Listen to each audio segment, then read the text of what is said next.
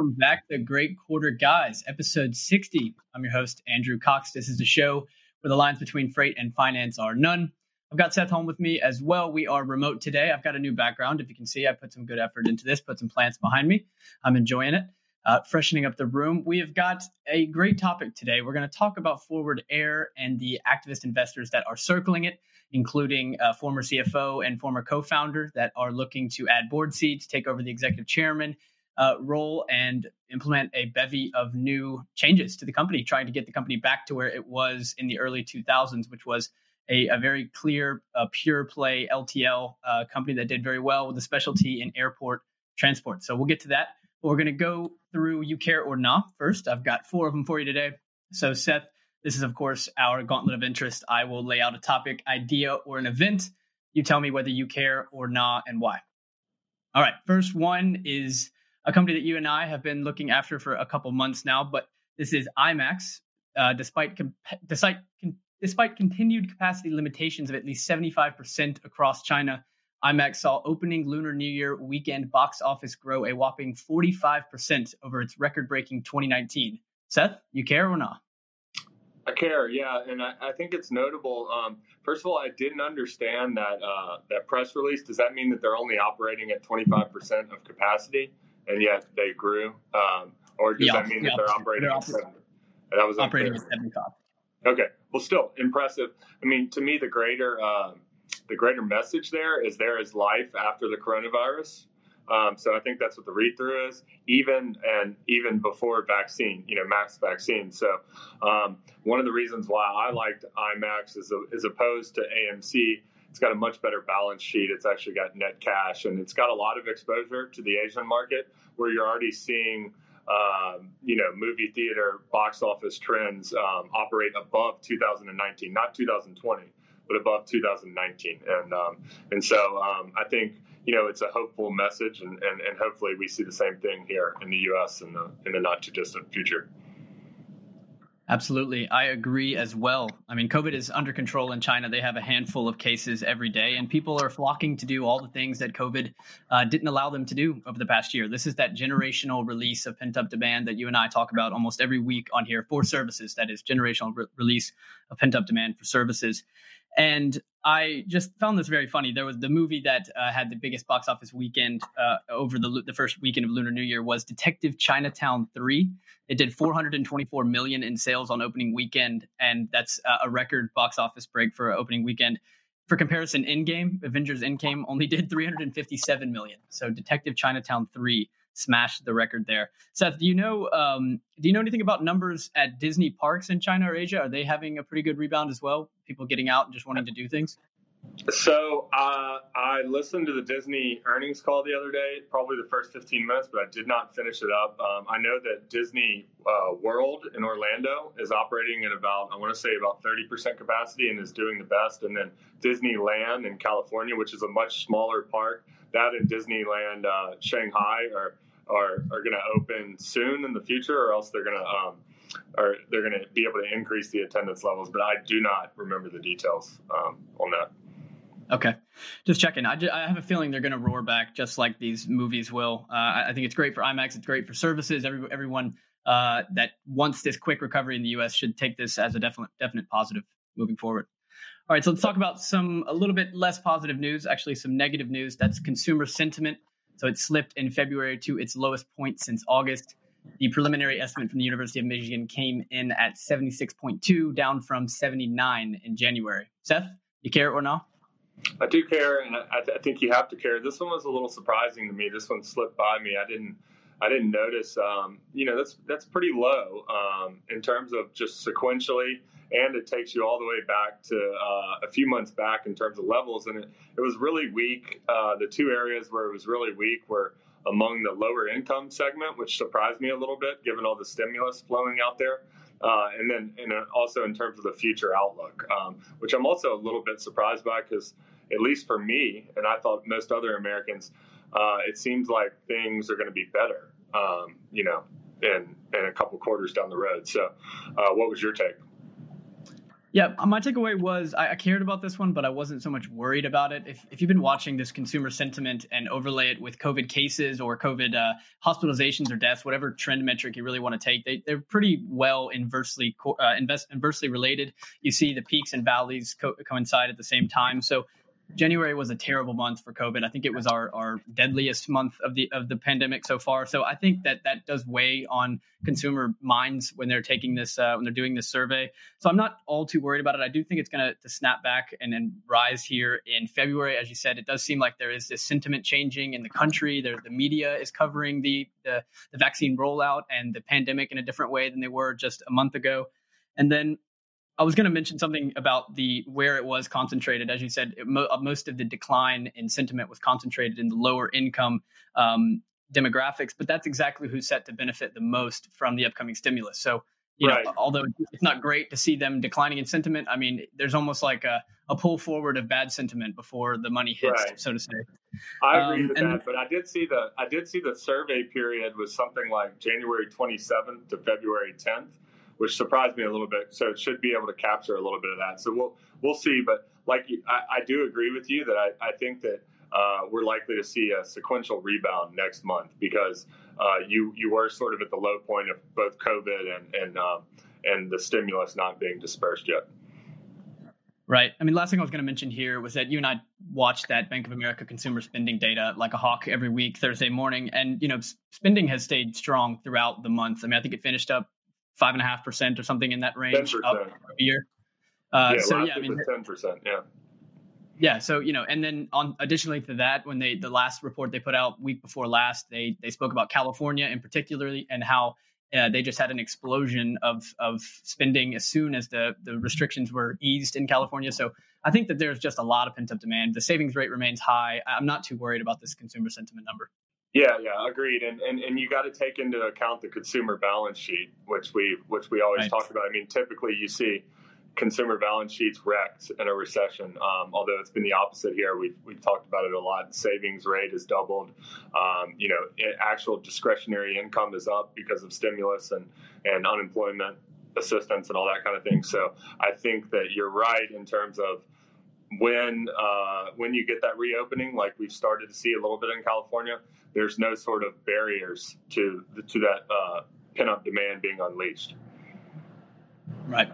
Precisely. I think it's going to be a one for the books when we finally get the entire or we get a big enough population vaccinated to open everything up and get back to concerts and sports and everything else. All right. Let's move on we've got two car stories to finish up. You care or not. The first one is on the Apple car, or the lack thereof so far. The discussions have fizzled with another automaker. This time it is Japanese-based Nissan. Seth, you care or not about Apple falling out conversations with another automaker?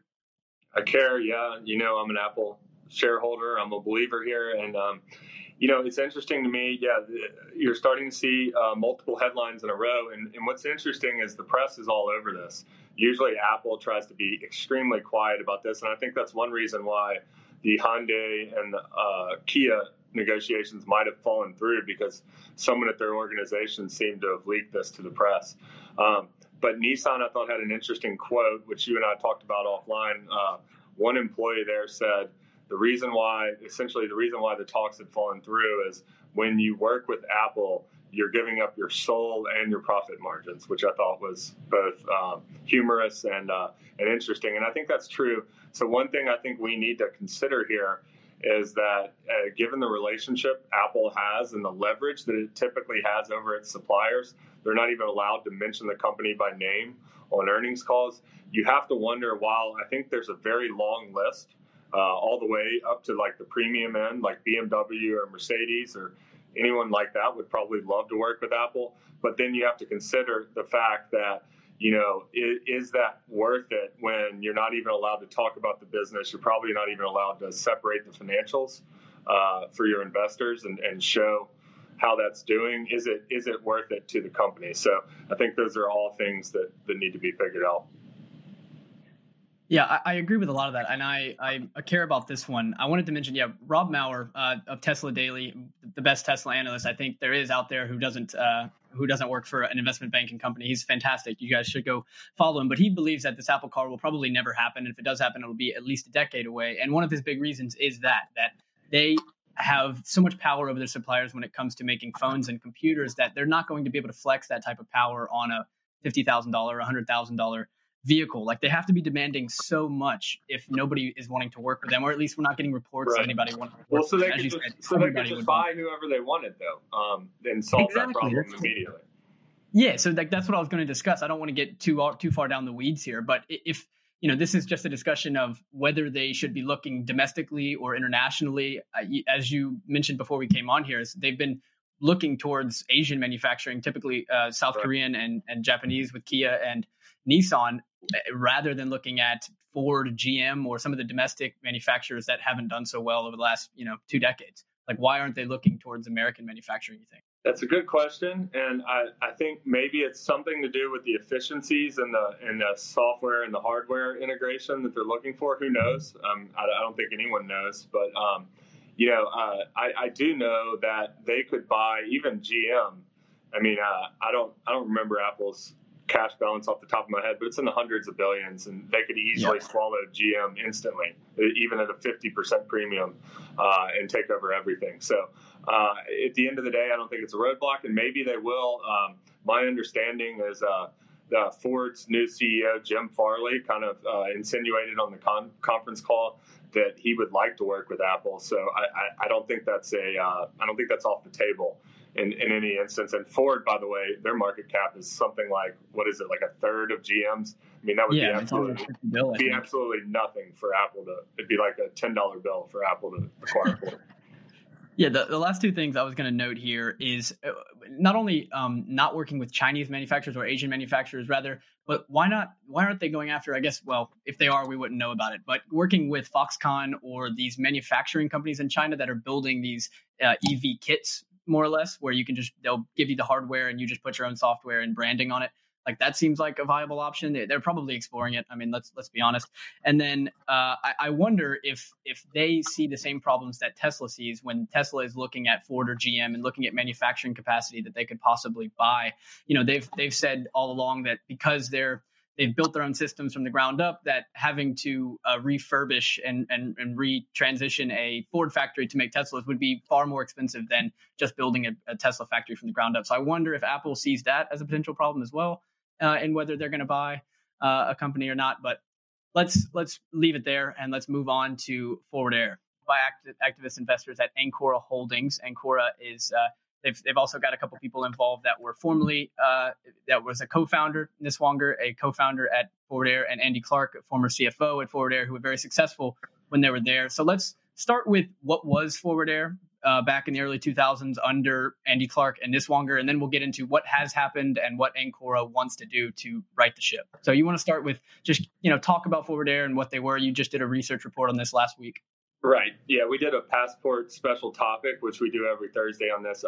Easiest way to describe Forward Air is it was kind of a specialized asset-light expedited airport LTL. Now that's a mouthful, but basically they do not own their own trucks and they employ their own drivers, and they were moving freight from airport to airport via LTL. And back then, Andy Clark, so Niswanger founded the company back in about 1990, I believe, and Andy Clark was there as CFO from 2001 to 2006, and then he moved on to be CFO of C.H. Robinson, and he also ran Panther Expedited, so he knows the business really well. But back then, when those two guys were there, it was just that pure play airport LTL business. And back in the day, it was a pure play, they were really just focused on operating that airport LTL business as efficiently as possible. And so a lot of the metrics that investors care about, things like ORs, operating ratios, return on invested capital, revenue, pricing freights profitably, all these things, they looked really good from that perspective. Call it, 10, 15 years ago since those guys left. And then over the last 5 years in particular, but over the last 10 plus years, the company has been taken over by a different set of management teams, and they've pursued a diversification strategy. And Ancora, which is a private equity firm that takes activist stakes, has paired with Andy Clark as well as the former co-founder. They would attest that Forward Air has diversified, which is a common investment term, which basically means they've been making all sorts of acquisitions, but they've been really dilutive in terms of not driving shareholder value. The stock has really lagged its peers. The margins have come down a lot, and so the returns on capital, because they're getting into a lot of new businesses like final mile, intermodal drayage, stuff like that is lower margin and lower return. And so what Ancora has done is they've bought up a 6% stake in the stock, which is it's about a $2.5 billion company. So they've got a couple $100 million, and they're agitating for change. They want them to go back to what they were, and they want to get rid of all these new and underperforming business segments. So that's probably the best overview. Yeah, that is a good overview. Let's go through some of that diversified. Let's detail a little bit of the diversification. So we won't go into what they bought, but let's talk about how much money they spent, what kind of return on invested capital they had before while Andy Clark was there, and how it's fallen pretty dramatically since then. Yeah, so broad numbers. Apologize, I got to look at our script here because I can't. There's too many numbers to remember off the top of my head. But so they've made 19 acquisitions, totaling about $600 million. And only one of those has been in their core LTL business. So that speaks to the fact 18 of the 19 of those have been outside of LTL. And then this one business that they bought called Pool Distribution, they've actually, they sold it for $20 million, but they paid a lot more for it. And it basically got written off into discontinued operations, which was just a symbolic of this acquisition strategy. But when you combine that with the fact that you've got $600 million in acquisitions, and then they've spent $400 million in CapEx over the last decade plus, Ancora basically says that they've squandered about $1 billion in capital with not much to show for it. Because when you look at the two main comps that Ancora has used for this business, even though there's no real apples to apples pure play comp, given the fact that this is an airport and an asset light LTL rather than an asset heavy. But they really focused on ODFL and Saia, which is probably not a surprise because those businesses have done really well in the stock market and have very high multiples. But they basically said, and then to your last question, the return on capital and the margin degradation is just striking. It's hard to argue with. So looking here, ROIC averaged nearly 40% back when Andy Clark was at the company, and now that's come all the way down to about 15% today. And it's been in a steady straight line, down and to the right. And the same thing with on the other side, on the OR. The OR was 80, averaged about certainly the low 80s, but around 80 when they were there, and it even was below 80 in some quarters, which is a fantastic sort of Old Dominion-esque operating margin. And that over the last 12 months has degraded by more than 1,000 basis points. I think over the last 12 months, or if you look, they just reported earnings, I think it was over 90. So it went from 80 to over 90 in about a decade. And so Ancora thinks they can get it back to that 80 range and drive a ton of shareholder value by just basically chopping the company up, reducing expenses, repricing the business, and all sorts of other things that we can get into. Yeah, let's circle back around to Ancora's plans and what they've laid out in their couple of letters that they've written. Let's talk about the transition period, or the last 10 years, on how the company can lose 1,000 points of operating margin or operating ratio in a decade. So talk to me about how the freight was priced, and how this M&A strategy kind of diverted the company's attention away from its core business. Yeah, I personally, I would advise all of our listeners to go out there and read this letter. Maybe we could post it in the show notes. It's about a 20-page letter, and it's a really good read. And there's some charts in there that are particularly striking. You referenced the operating ratio. So they showed the operating ratio of Forward, and then with XPO, which is XPO's is down by over 1,000 basis points, while Forwards is up by over 1,000 basis points. And then, Saia and Old Dominion are somewhere in between, but they're both down a lot. And I think again, this is all Ancora saying this. I did not cover the company on either the buy or the sell side, so I'm relatively new to it. But I think it's fairly clear that basically they lost some focus here, and they weren't. They lost that laser focus on the operations, and so there was a couple other charts here in the letter that basically spoke to the fact that Forward did grow their revenue, but they did it organically. They weren't growing that much. They were growing it a lot through acquisitions. And then also they were underpricing the business. And so they weren't profitably pricing freight. So the cost per shipment or the cost per ton, which are important measures for the efficiency of an LTL provider, were growing at a far faster rate than revenue was on an equivalent basis, which really just hit those margins. And so Ancora really wants them to focus on sort of balancing that network, going back to basics in terms of blocking and tackling and operating an LTL company, which is only taking on freight if it fits well in your network and you can carry it profitably.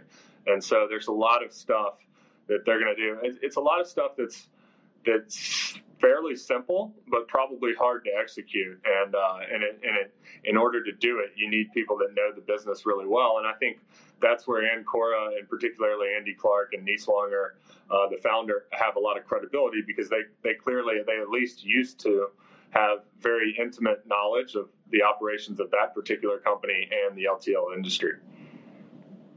Yeah, I wanted to. There was an amazing chart in that letter. We'll definitely post it in the show notes, but there's an amazing chart where they compare the delta between the percentage change in price and the percentage change in cost for these different LTL providers, and they compare Forward to the other one. So let me just read you some of this data. So from 2014 to 2019, the delta between price and cost increases was negative at Forward. It was negative 12%, meaning that cost rose 12% faster than price did. But ODFL was the complete opposite. They grew, their delta was plus 12%, SIA was plus 5%, and XPO was a whopping plus 18%.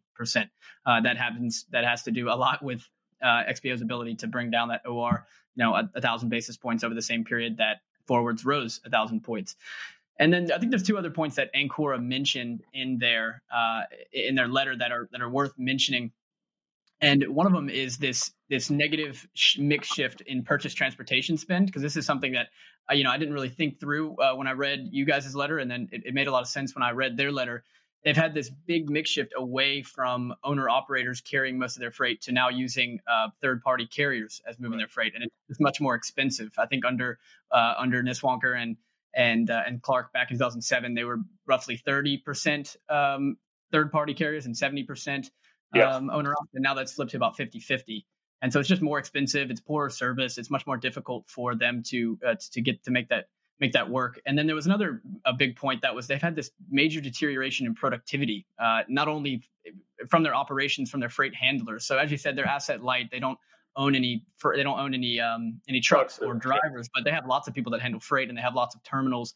Right. And the freight handler productivity has decreased about 10% since 2010, and their ratio of freight handlers to the rest of their employees has gone up a lot. So they've become kind of what Ancora believes to be bloated and have a lot of kind of excess fat, so to say. Yeah, and I mean, so has also their corporate and back office staff and productivity and number of employees.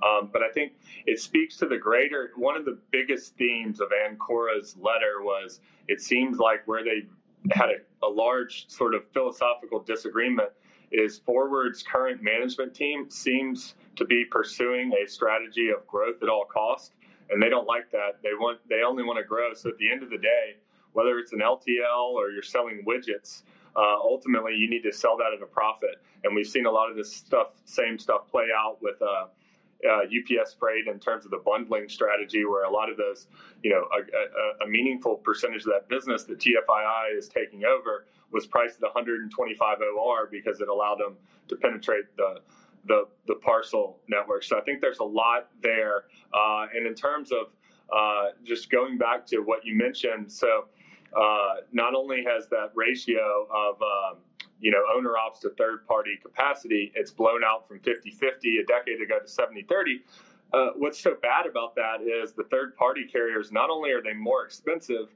but they offer worse service. And so what that really does is that kills your pricing power. So you get into this, they've gotten into this negative feedback loop where they basically can't get out of, and it's just killing their margins and it's killing their returns.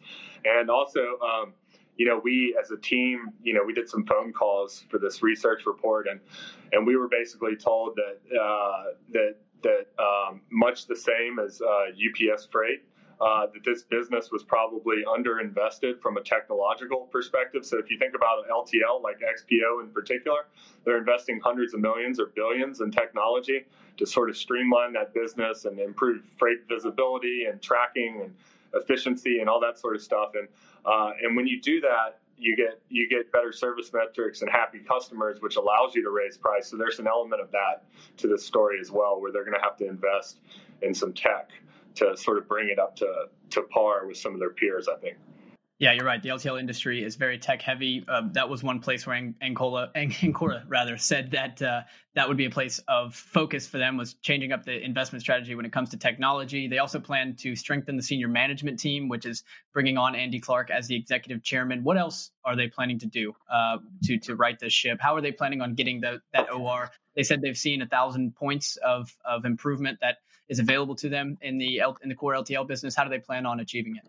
Yeah, so I'm going to go to my first page of my report. So the strategy basically centers around some pillars. At the core of it, it's return to its roots, right? And so they want to basically sell off the intermodal bit in the drayage business and get $300 million for it and then buy back stock with it. They also think that just in terms of the core business, it's basically basic blocking and tackling. It's going through the customer book, decide who we want to be customers, who actually makes money for us, and repricing where needed, improving that yield, and then going through all those cost cuts, whether it be, optimizing that mix between third party and owner ops. They're going to try to bring it back the other way and back towards owner operators. They're going to try to trim some of the fat in terms of both sort of freight handlers and back office and corporate expenses, and improve that employee productivity, And then the last two things are more sort of financially oriented.